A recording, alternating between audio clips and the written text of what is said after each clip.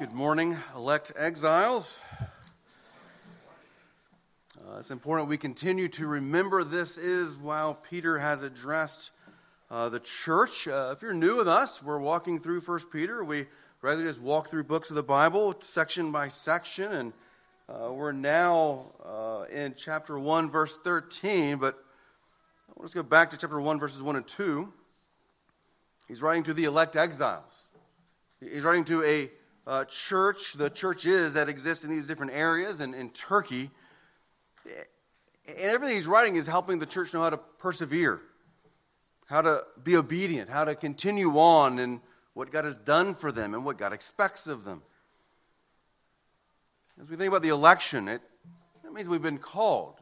With God's great power, he has spoken to us and he's saved us. As exiles, it means we belong somewhere else. We're aliens.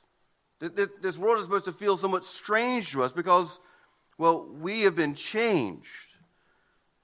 If you're new with us and if you were here, chapters 1, verses 3 to 12, that really is the only ways God has saved us.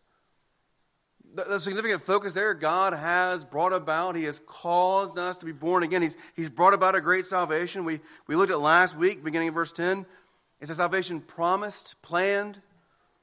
He has done a great work. Now, verse 13, he's making a shift. There's a therefore. We are supposed to behave differently because of what God has done for us. A summary of what this passage is can be found in 1 Peter chapter 2, verse 9. He's called you out of darkness into marvelous light. We have to hold those two parts of salvation. You are saved from sin, and you're saved from judgment, and you're brought into righteousness and goodness and truth. How good it is that he brings us out of darkness. Oh, how good it is that he brings us into light. Well, this week we have, based upon what God has done, we now have a high calling. The particular part of the passage that should stand out is be holy. Be holy. That's a high calling. That is a significant, weighty calling. Why would God give such a high calling to his people? I propose to you, this is why. He loves them. He loves them. Loving somebody means we have high expectations. He's loved us and reached down into the depths of darkness and in the grossness of sin. That's one way we know his love. But another way we know his love is that he lifts us up. He calls us up. He commands us up to be holy. This morning, if you're taking notes, I believe a helpful way of tracing what the passage is giving us in steps, 4 words: hope, holiness, fear, faith. The two most significant there are hope and holy. Really, the fear and faith are modifying that holiness, but I want to think through those in 4 steps so we kind of follow along and have some hooks for the weighty teaching here. But there's a hope we have. There's a call to be holy. There's a fear and a faith. First, hope. Now this is verse 13. There's a hope for future grace. Verse 13. Therefore, preparing your minds for action and being sober-minded, set your hope fully on the grace that will be brought to you at the revelation of Jesus Christ. Now, therefore, he's transitioned from the salvation he has told us was promised and planned, and the salvation that has been brought about because in history, Jesus died on the cross and God the Father raised him from the dead. It's a salvation that was promised from ages of old with the prophets, and now the Spirit is declaring through the proclamation even today. Therefore, there's a logical conclusion. What happens next? Well, the main action is set your hope on the grace to come. Now, believer, you've received a great grace today. If you're a believer in Jesus Christ, grace has been for you. Grace is how you have now been saved. It is God's grace that caused him to look at us in our sin and send his Son to die for us and rise again. There's a grace today, but notice future grace in this passage. He's not done. He's not given us everything we're going to receive. There's more than the salvation we've already received, which is incredible. Set your hope on what is to come that will be brought to you at the revelation of Jesus Christ. Now, we're supposed to be a future-oriented people. We're supposed to be waiting with an expectation. And this isn't like a young teenager sitting by the phone just hoping that person's going to call. Just kind of this fleeting hope that all your hopes is that phone will ring and you'll hear from this person and that'll make everything just right. No, it's so much more sure.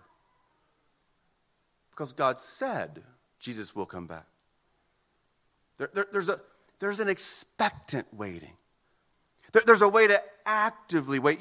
We're not just kind of waiting with this dire desperation. No, there's grace today that gives us an assurance of a grace that has come to come.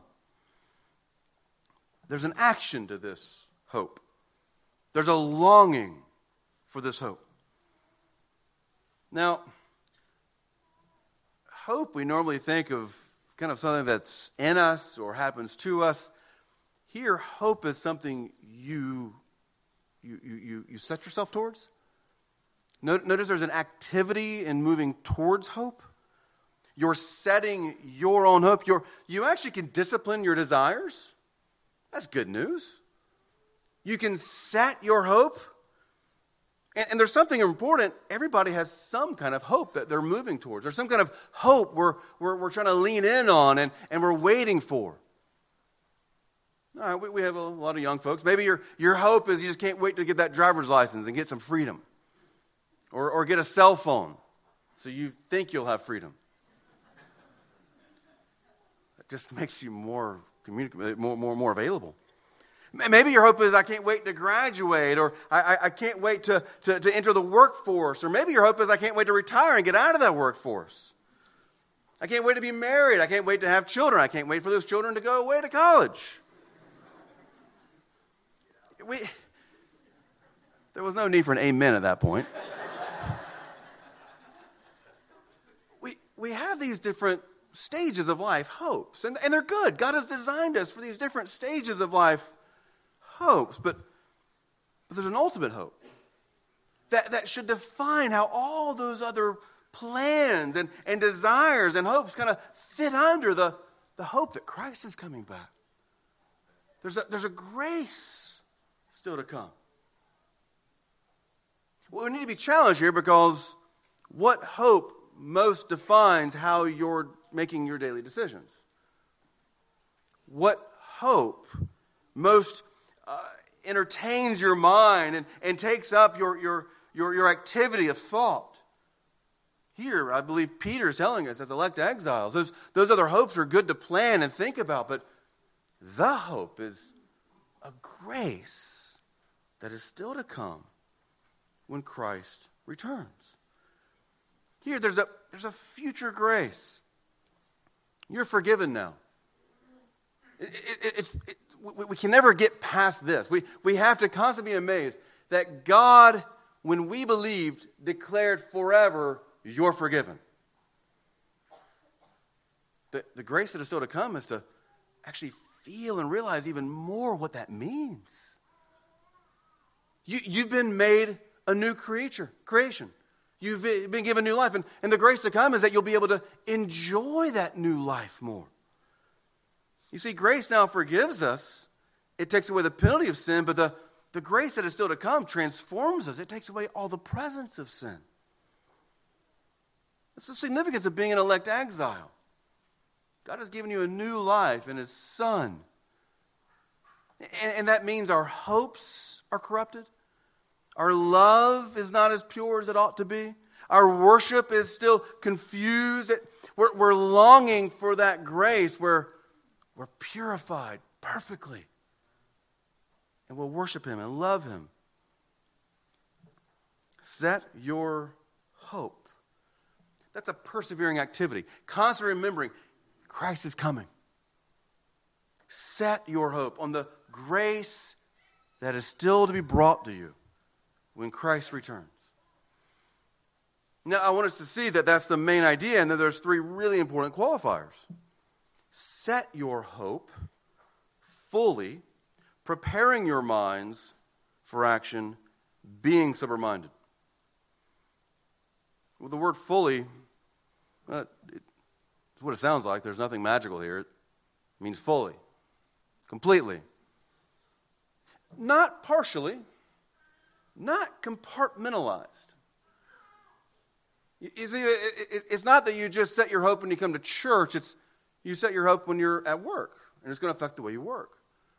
You set your hope when you're around the dinner table, and it's going to affect the way you approach your family and friends and those you have at the dinner table. You set your hope at all aspects of life, at all times. Discipleship of Jesus Christ is all-encompassing.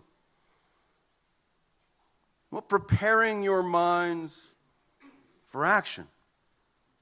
Preparing the thoughts. And the word preparing is it seems to be borrowing from the idea of the Exodus when God told Israel be ready to gird up, to run swiftly, to be ready for action. There's I believe the best equivalent we have is roll up your sleeves. This requires elbow grease. If you don't know what that means hard work. It isn't something we do just kind of casually and haphazardly. To set your hope means you're prepared, you're training. It's not something you just accidentally do. It's thoughtful. And the reason it's thoughtful is that you're preparing your minds.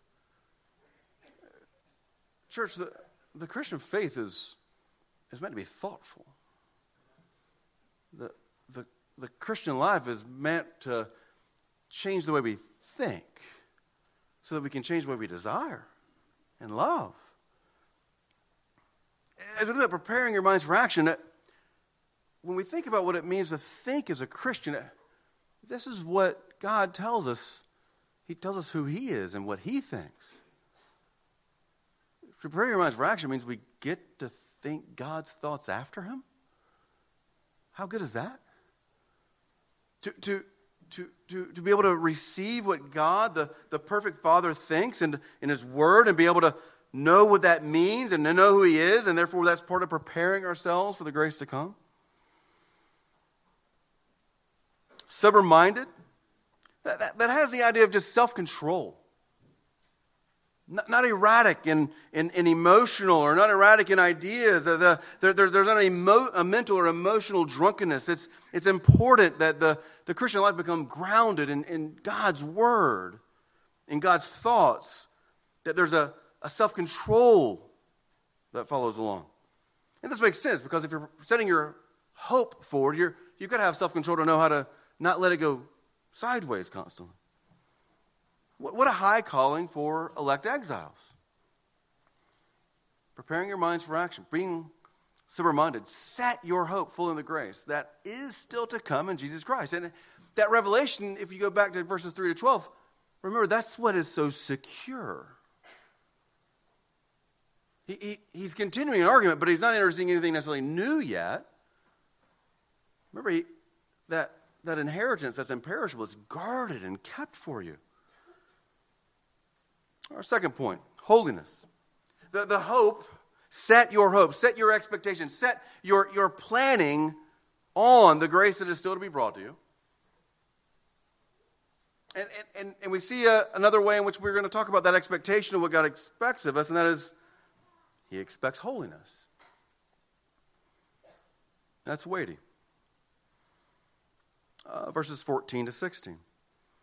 As obedient children, do not be conformed to the passions of your former ignorance.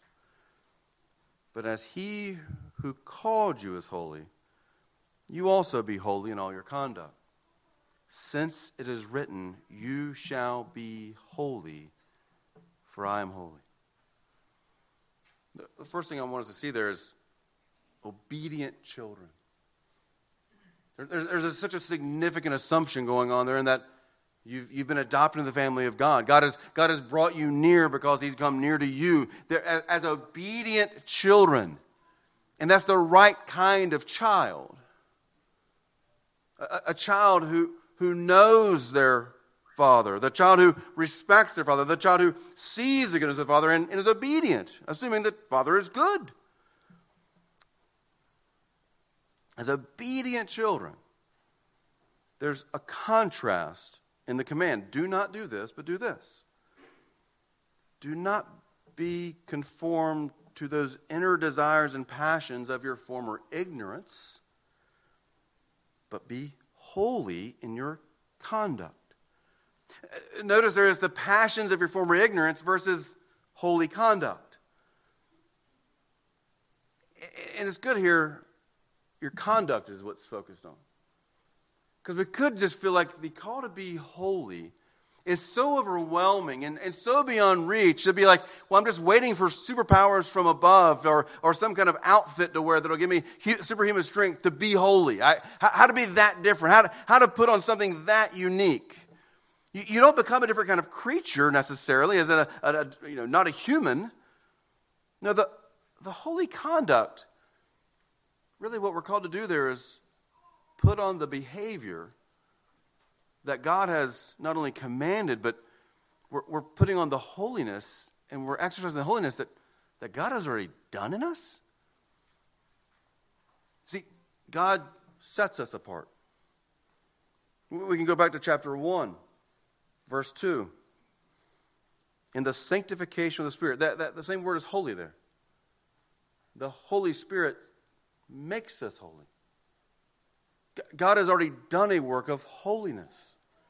The command to be holy in your conduct is simply trying to make sure our behavior, our actions match the work of grace that God has already begun in us. The Holy Spirit sanctifies you, and now we're called to live up to what he has done. But notice there's two qualifiers that Peter gives us in verses 15 and 16. As he who called you is holy. God is holy, holy, holy. That's the attribute and characteristic of God we know that's repeated 3 times. It's a significant characteristic of God. He who is holy, when he calls us to himself, he's clearly going to call us to his holiness. And then he grounds it in because it is written. As obedient children, we're looking back, and as we looked at last week, the Old Testament is ours. As he quotes Leviticus, he's saying this command is still true for you today because God is still holy. Notice there's 2 sources that will determine our behavior. The passions of your former ignorance or the Word of God or God himself. There's God and his word and what he has said in his holiness, or there's our passions, our internal desires of our former ignorance. I ask you, what determines what your behavior should be like more? Is it what your internal desires are, or is it the word of God? And those 2 things are oftentimes contrasted. Are you committed to being true to yourself or to God? I have to tell you, yourself apart from God is a liar. Yourself apart from God is going to lead you away from God. But thanks be to God for his word. Because notice, it's former ignorance. You're not ignorant anymore. You have God. You know God, and you know his word. And his word should be shaping the passions you now have. Why would we go back to the things we desired before we knew God? The former ignorance. We need to be able to know God and his truth. There's a Christian philosopher, Francis Schaeffer, who said something like, there's true truth. And that sounds funny. But it was really important because we all have my truth. Right? We all embrace some subjective truth. We all embrace some idea of this is what I believe to be true. What we have to ask is it true? Is it aligned with God's truth? When I'm looking inside and the passions I have, are they properly aligned and informed by God and His holiness? It's too easy to want to be pulled back into some desire that we used to have that was ungodly. To want to follow along with some passion. What a high and good calling. Be holy as He who called you is holy. Be holy in your conduct. Be holy as it is written. You shall be holy, for I am holy. Now, I'll be very clear, Christian. God's command is for you to be holy. You cannot be holy enough for God to save you. But God is powerful enough to save you to be holy. I feel the need to maybe define some terms here as we throw terms around. A significant one is legalism. Peter is using the law. He is acting in some way like a legalist in the sense of he's using the law. So we usually think of legalism as something negative and bad. No, Peter is a good legalist. He's practicing what is a right handling of the law, just like Jesus does when he handles the law. There's a right way to see the law. There's a wrong way to use the law. The clear right way to use the law is the three purposes of the law. The law helps us see our sins so we know how those passions are wrong. The law helps us see our sin as we look into the good law of God. The law helps curb our behavior so it shows us what's out of bounds. And the law is a guide to show us what it means to pursue proper righteousness and goodness and holiness. Well, there's a few bad ways we could use the law. This is what we normally call legalism. The first is a work salvation. And this idea is that you must do this in order to be good enough for God to save you. That's false. That is anathema. God loves you while you're a sinner. Christ died for you while you're a sinner, and you believe, and by faith alone you are saved.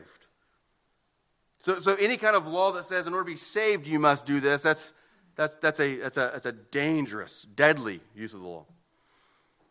There's another use of the law that is actually much more common in churches, and it's a works sanctification. You're saved by grace through faith, but now start doing all these things and you'll be right.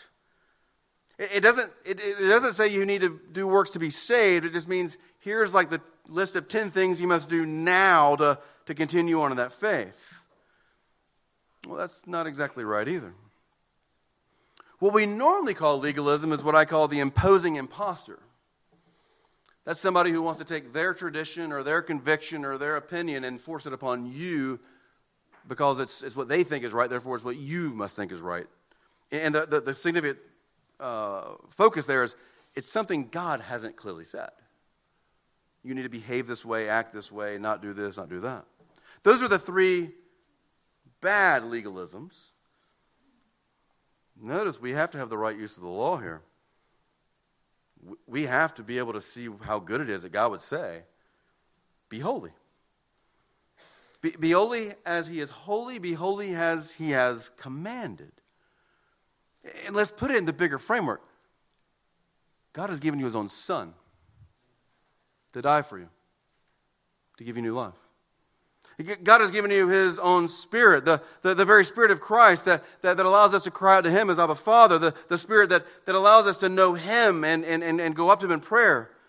And the same God has given you His Son and His Spirit. He's also given you His law. Those are three good gifts. The Father, Son, Holy Spirit are the one God who's worthy of worship, and His law is the way we know how to worship Him. To be elect exiles means we seek to live a new life. Be holy. It means we stop following the desires of our old heart. It means at that point we also stop following the step-by-step, the ways of this world and their sinful desires that we used to be in step with. It now means we seek to keep in step with the Holy Spirit by obeying His Word. Believer, God who is holy declared you holy, has done a work in you to make you holy, and now commands you to be holy. I want us to see, that's amazing. God commanding you to be holy, that's just kind of cool. It's not burdensome. That is a good, holy God who gives us a good command. We too often think, well, the command, how weighty, how difficult, how it's going to not allow me to do the things I want to do. Oh, that's good. It's good. Christian, let me just ask you this. If not holiness, what do you want to do?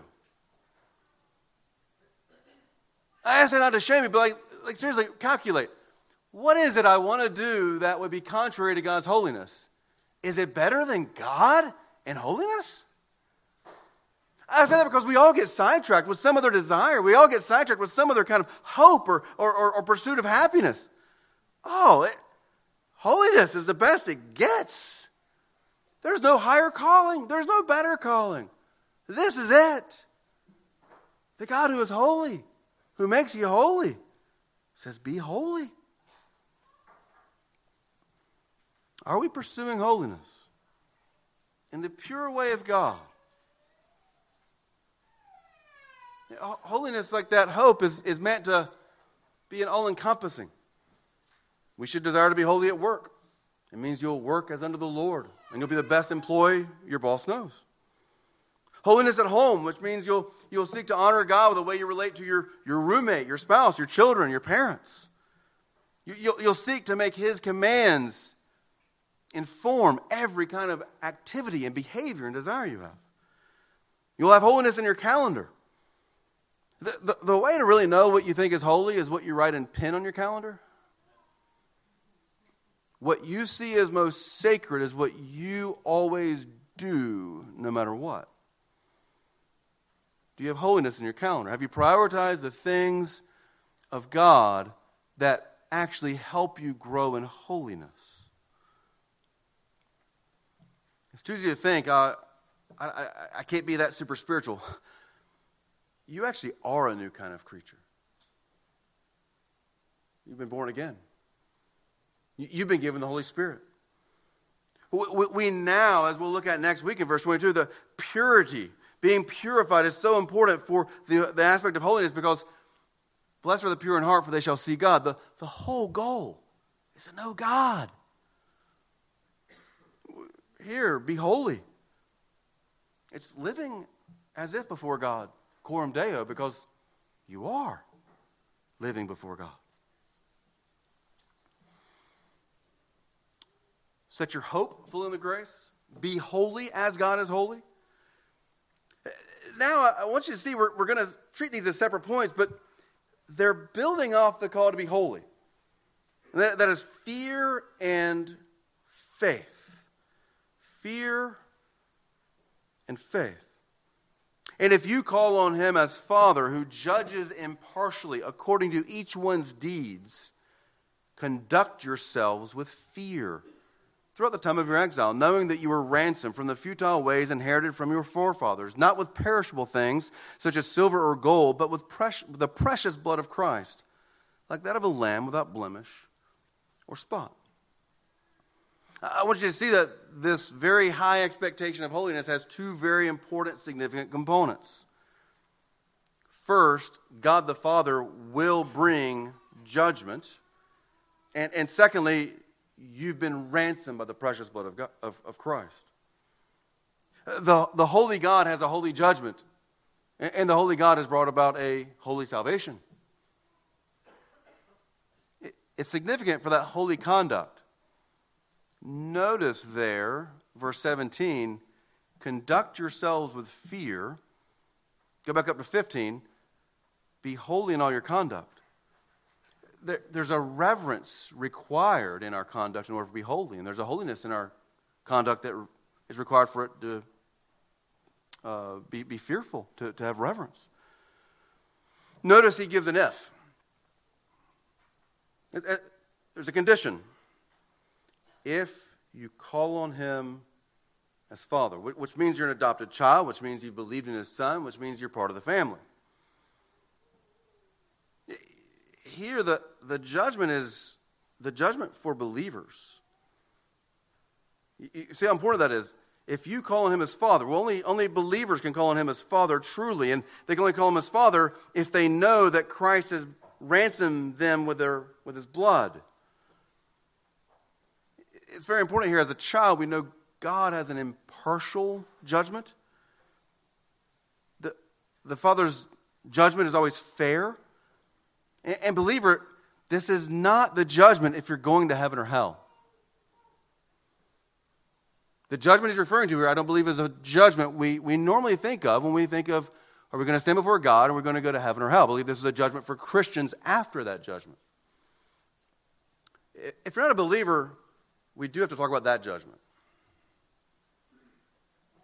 Every human being made in God's image, which is every human being, will have to stand before God and give an account for how they lived their life with or against God.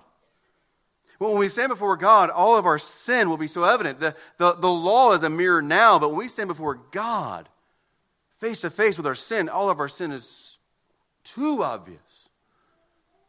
And without the blood of Christ to forgive, there is wrath. God is a just God. He punishes every sin perfectly. You will not be punished for sin you do not commit, but you will be punished for every sin you commit, and that should be terrifying. And the only way to be forgiven is by believing in Jesus Christ, his Son, who died to take away that judgment. If you're not a believer, that's the judgment I want you to understand, hear, and take account of today, because the only hope is to believe in Jesus Christ in that moment, for that moment. You must believe today. Now, this judgment Peter's talking about is for believers. And notice our conduct is supposed to be holy. He's going to judge our deeds. That's why our conduct needs to be fearful, reverent. If we know God is Father, if we know the Son has purchased us, we are supposed to have a holy conduct and conduct ourselves with fear. I want you to notice here, as we set our hope on the future grace, the future matters. There's a judgment that's going to come at the end that we should be living for. If you ask a Christian, are you living in a way that you'd want to see God? Are you living right now in a way that you would want God to see? Are you living coram Deo? Are there things that you practice regularly? Are there things that you entertain that if God were to come at that moment, you'd be terrified? God's grace is enough to forgive you. God's grace is enough to free you. If there's things you know that are keeping you from truly enjoying God, if there's things you can think in your life that you know, this is something I don't want to have to give account to God for, I have two simple words for you. Stop it.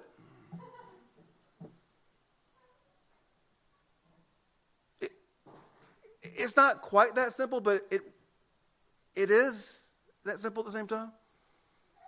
If there's things that you know you're doing that are so out of bounds of God, and the Father will make us give an account of every deed. If there's something you are terrified of others knowing,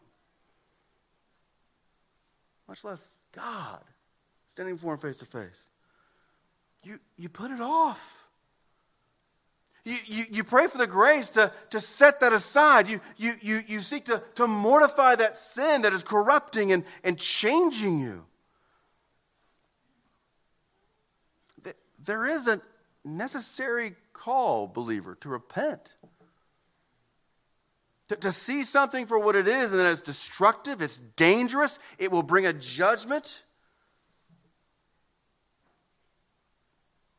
the wonderful grace of God allows us to repent. That repentance, that stopping it, is so important because the Holy Spirit is He who makes you holy. The Holy Spirit's work in your heart is to lift you up to God right now. Your desire should be to be so filled with the Spirit that you'll be lifted up to God to see Him and adore Him and worship Him. Instead of being filled with the Spirit, when we practice sin, we quench the Spirit. We grieve the Spirit. We're adding weights to our own spiritual affections to grow up to God because we won't set aside the sin. There's a way I want you to see the danger, and that's what he's warning us. The danger, if we're going to keep practicing sin, there is a judgment to come, and there's a way in which now we can seek to repent of it. But I want to look at it at another angle as well. You could live life in such a way that you're looking forward to judgment. We sang of it earlier. First verses of Where Shall I Be? When judgment day is drawing nigh, where shall I be? When God the works of men will try, where shall I be? Believer, we can't be sinless, but there's a way in which we can live life not ashamed. By entering boldly into the presence of God now with a clear conscience, because not only have we been forgiven and saved, but we're seeking to practice sanctification. We're seeking to put off sin and put on righteousness. I believe this is important because Peter's writing to elect exiles that are starting to feel the full weight of the pressures outside to possibly deny the gospel because of the persecution, because of trouble in the home, with the state, with neighbors. It's important to know it's not the neighbor who's judging you. It's not your boss who's judging you that matters most. It's not your government who's judging you most. It's not the most important judgment you're looking forward to and living for is facing God. I believe believers need to hear this to know God gives rewards in this judgment. God is watching us in perseverance. Those who are feeling weary in doing good, they feel the burden to submit to an ungodly husband or to love an unfaithful wife, to labor love and for disrespectful children, to honor fathers who exasperate them. That is good work that God sees, and you want to keep persevering in the midst of that, knowing God is going to judge impartially. And judgment doesn't always mean punishment. Judgment has a reward. Live knowing that there's a hope, there's a grace to be brought to you. It's a full of salvation, but there's also a reward for those who persevere. Oh, to live life in a way that longs to hear the words, "Well done, good and faithful servant." We have to hear the stick. There's a danger if we're going to keep practicing sin and God's going to bring a judgment of those deeds. And it doesn't mean we lose salvation, but there's a judgment. But, the carrot, the reward. How good God is. You know, He never punishes sin we did not commit. And He never rewards somebody for obedience they did not practice. But He does always reward obedience practice. Notice the next full weight of reverence here, in that it isn't just that the Father brings a judgment, it's you were ransomed. You were purchased, you were set free, you were bought in full. The word here does pull back so very clearly to the exodus of Israel from being enslaved to Egypt. Here, though, you're ransomed from the futile ways inherited from your fathers, not with perishable things such as silver or gold, but with the precious blood of Christ, like that of a lamb without blemish or spot. Two important aspects of this ransom. You're ransomed from something and with something. Verse 18.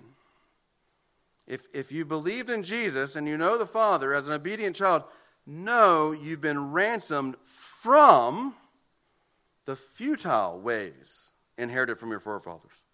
Those futile ways would not be that different, I think, from verse 14, the passions you had in your former ignorance.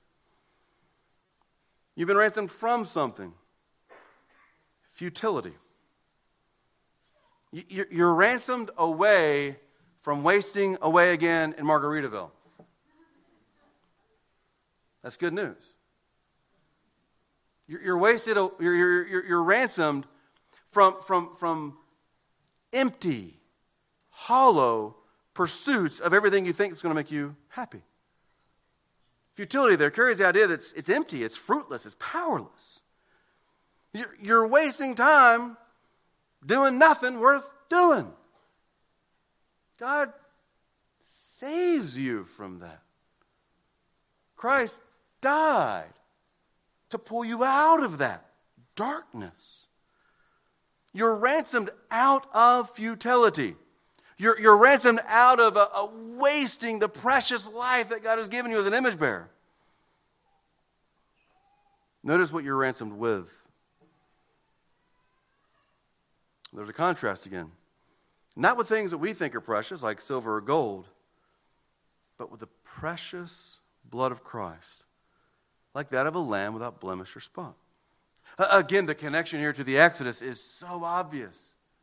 It wasn't just the blood of a lamb that was spotless that they put over the doorpost so the judgment would go over. No, this is the eternal, powerful God, the Word of God himself, who came to be flesh, who took on our full human nature and shed his blood on the cross. That blood is not futile. It's full of power and love and goodness. It's precious. It's precious because it's God's blood. It's holy blood come down for us, shed for us to take us out of the futility, to take us to God and take us to his holiness. We must have the reverence of, yes, the Father is going to make a judgment, and that should be fearful and encouraging, but the passions of our past, Christ died to save us from those. The ways of futility in the past, Christ died to save us from those. I oftentimes teach from Romans 8, God did not spare his own son, what good thing would he withhold from you? And that's encouraging for elect exiles because we know if he's given us the best, the most precious gift, his own son who poured out his precious blood for us. There's nothing good he would withhold. But let's think about it in light of this passage. God sent his son to die for you. That is the love of God fully manifest. That's the love of God most truly manifest. And he did so that you would know he loves you, so that you would then be his holy people. If God so loved us, what thing would you want to withhold from him? The holy God who gave us his own son, the son who shed his own blood. This is significant for the call to be holy because we see the God who saved us through Christ's death. He's worthy. He's worthy of our entire lives that he's purchased. Finally, faith.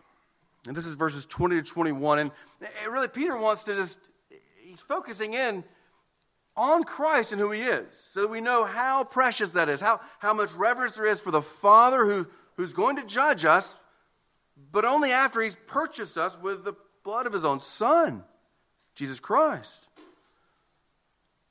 Here, faith. Notice it's written somewhat confessionally. Some people think this is a confession of who Jesus is from the early church. He was foreknown before the foundation of the world, but was made manifest in the last days for the sake of you, who through him are believers in God, who raised him from the dead and gave him glory, so that your faith and hope are in God. Now, notice there the faith and hope, we're coming back to where we began. Set your hope in the grace to come. Your faith and hope are in God because of what Christ has done. Verse 20 shows us two things about Jesus Christ that are absolutely important. He was foreknown before the foundation of the world. The Son was with has always been with the Father.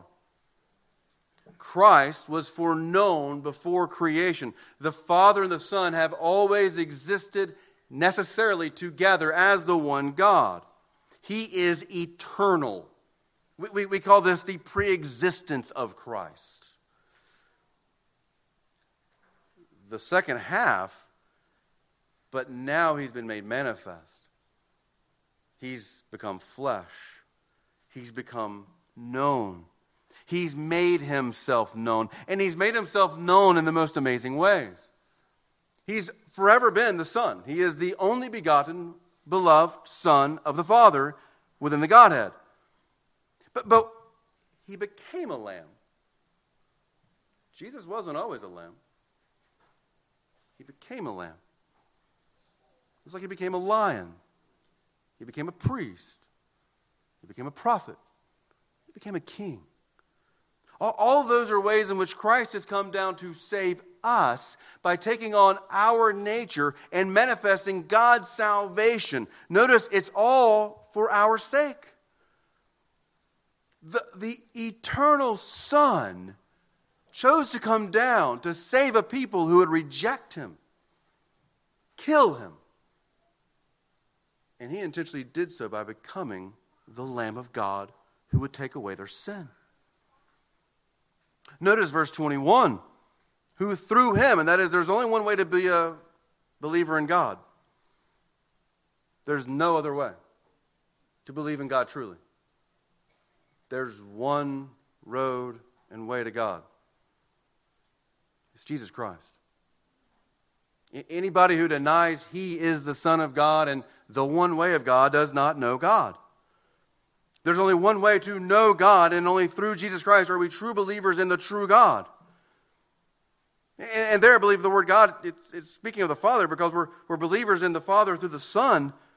And when we go back to the gospel truths, we began in verse 3. The Father who raised him so that we have new life. The Father that gave him glory. And remember a couple of weeks ago we looked at the glory that it comes is only the glory after the suffering. Oh, and that purpose. That your faith and your hope are in God. Go back to verse 13. Set your hope fully on the grace that is to come. The purpose of what God has said in his word, the purpose of what God has done in our world, Christ becoming like us, dying in our place, rising again, it's so that our faith, our trust, our commitment, our hope, our longing, our desire is in the one true God. How good it is that God has given us all the clarity of what he's done for us so that we trust him, to know that we should set our hope. He is holy, and he's a gracious holy God who calls us up into his holiness. He's made us holy by the precious blood of his Son.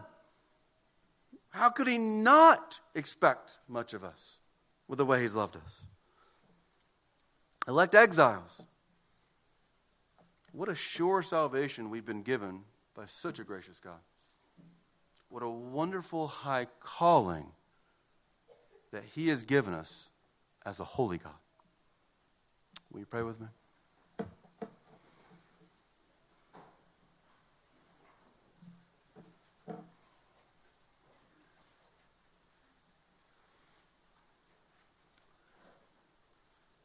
Father, we thank you that we can see two different judgments and not just one.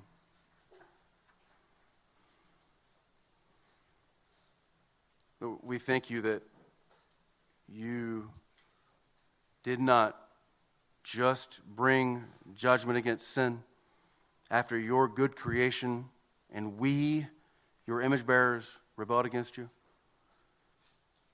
Thank you that you promised a word of grace that you then have accomplished in Christ, and we now know by your Spirit.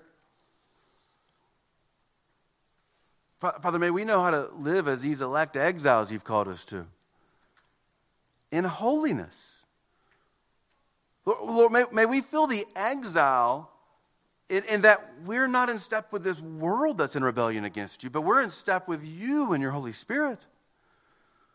May we be confident of the election and the love and the salvation you've brought to us so that we know how to follow you in obedience. Lord, protect us from any unnecessary guilt, but to know we can cry out to you and confess our sins. Protect us from any ungodly rationalization. Oh, help us to see what a high calling you have given to those you have loved so much. In Jesus' name we pray. Amen.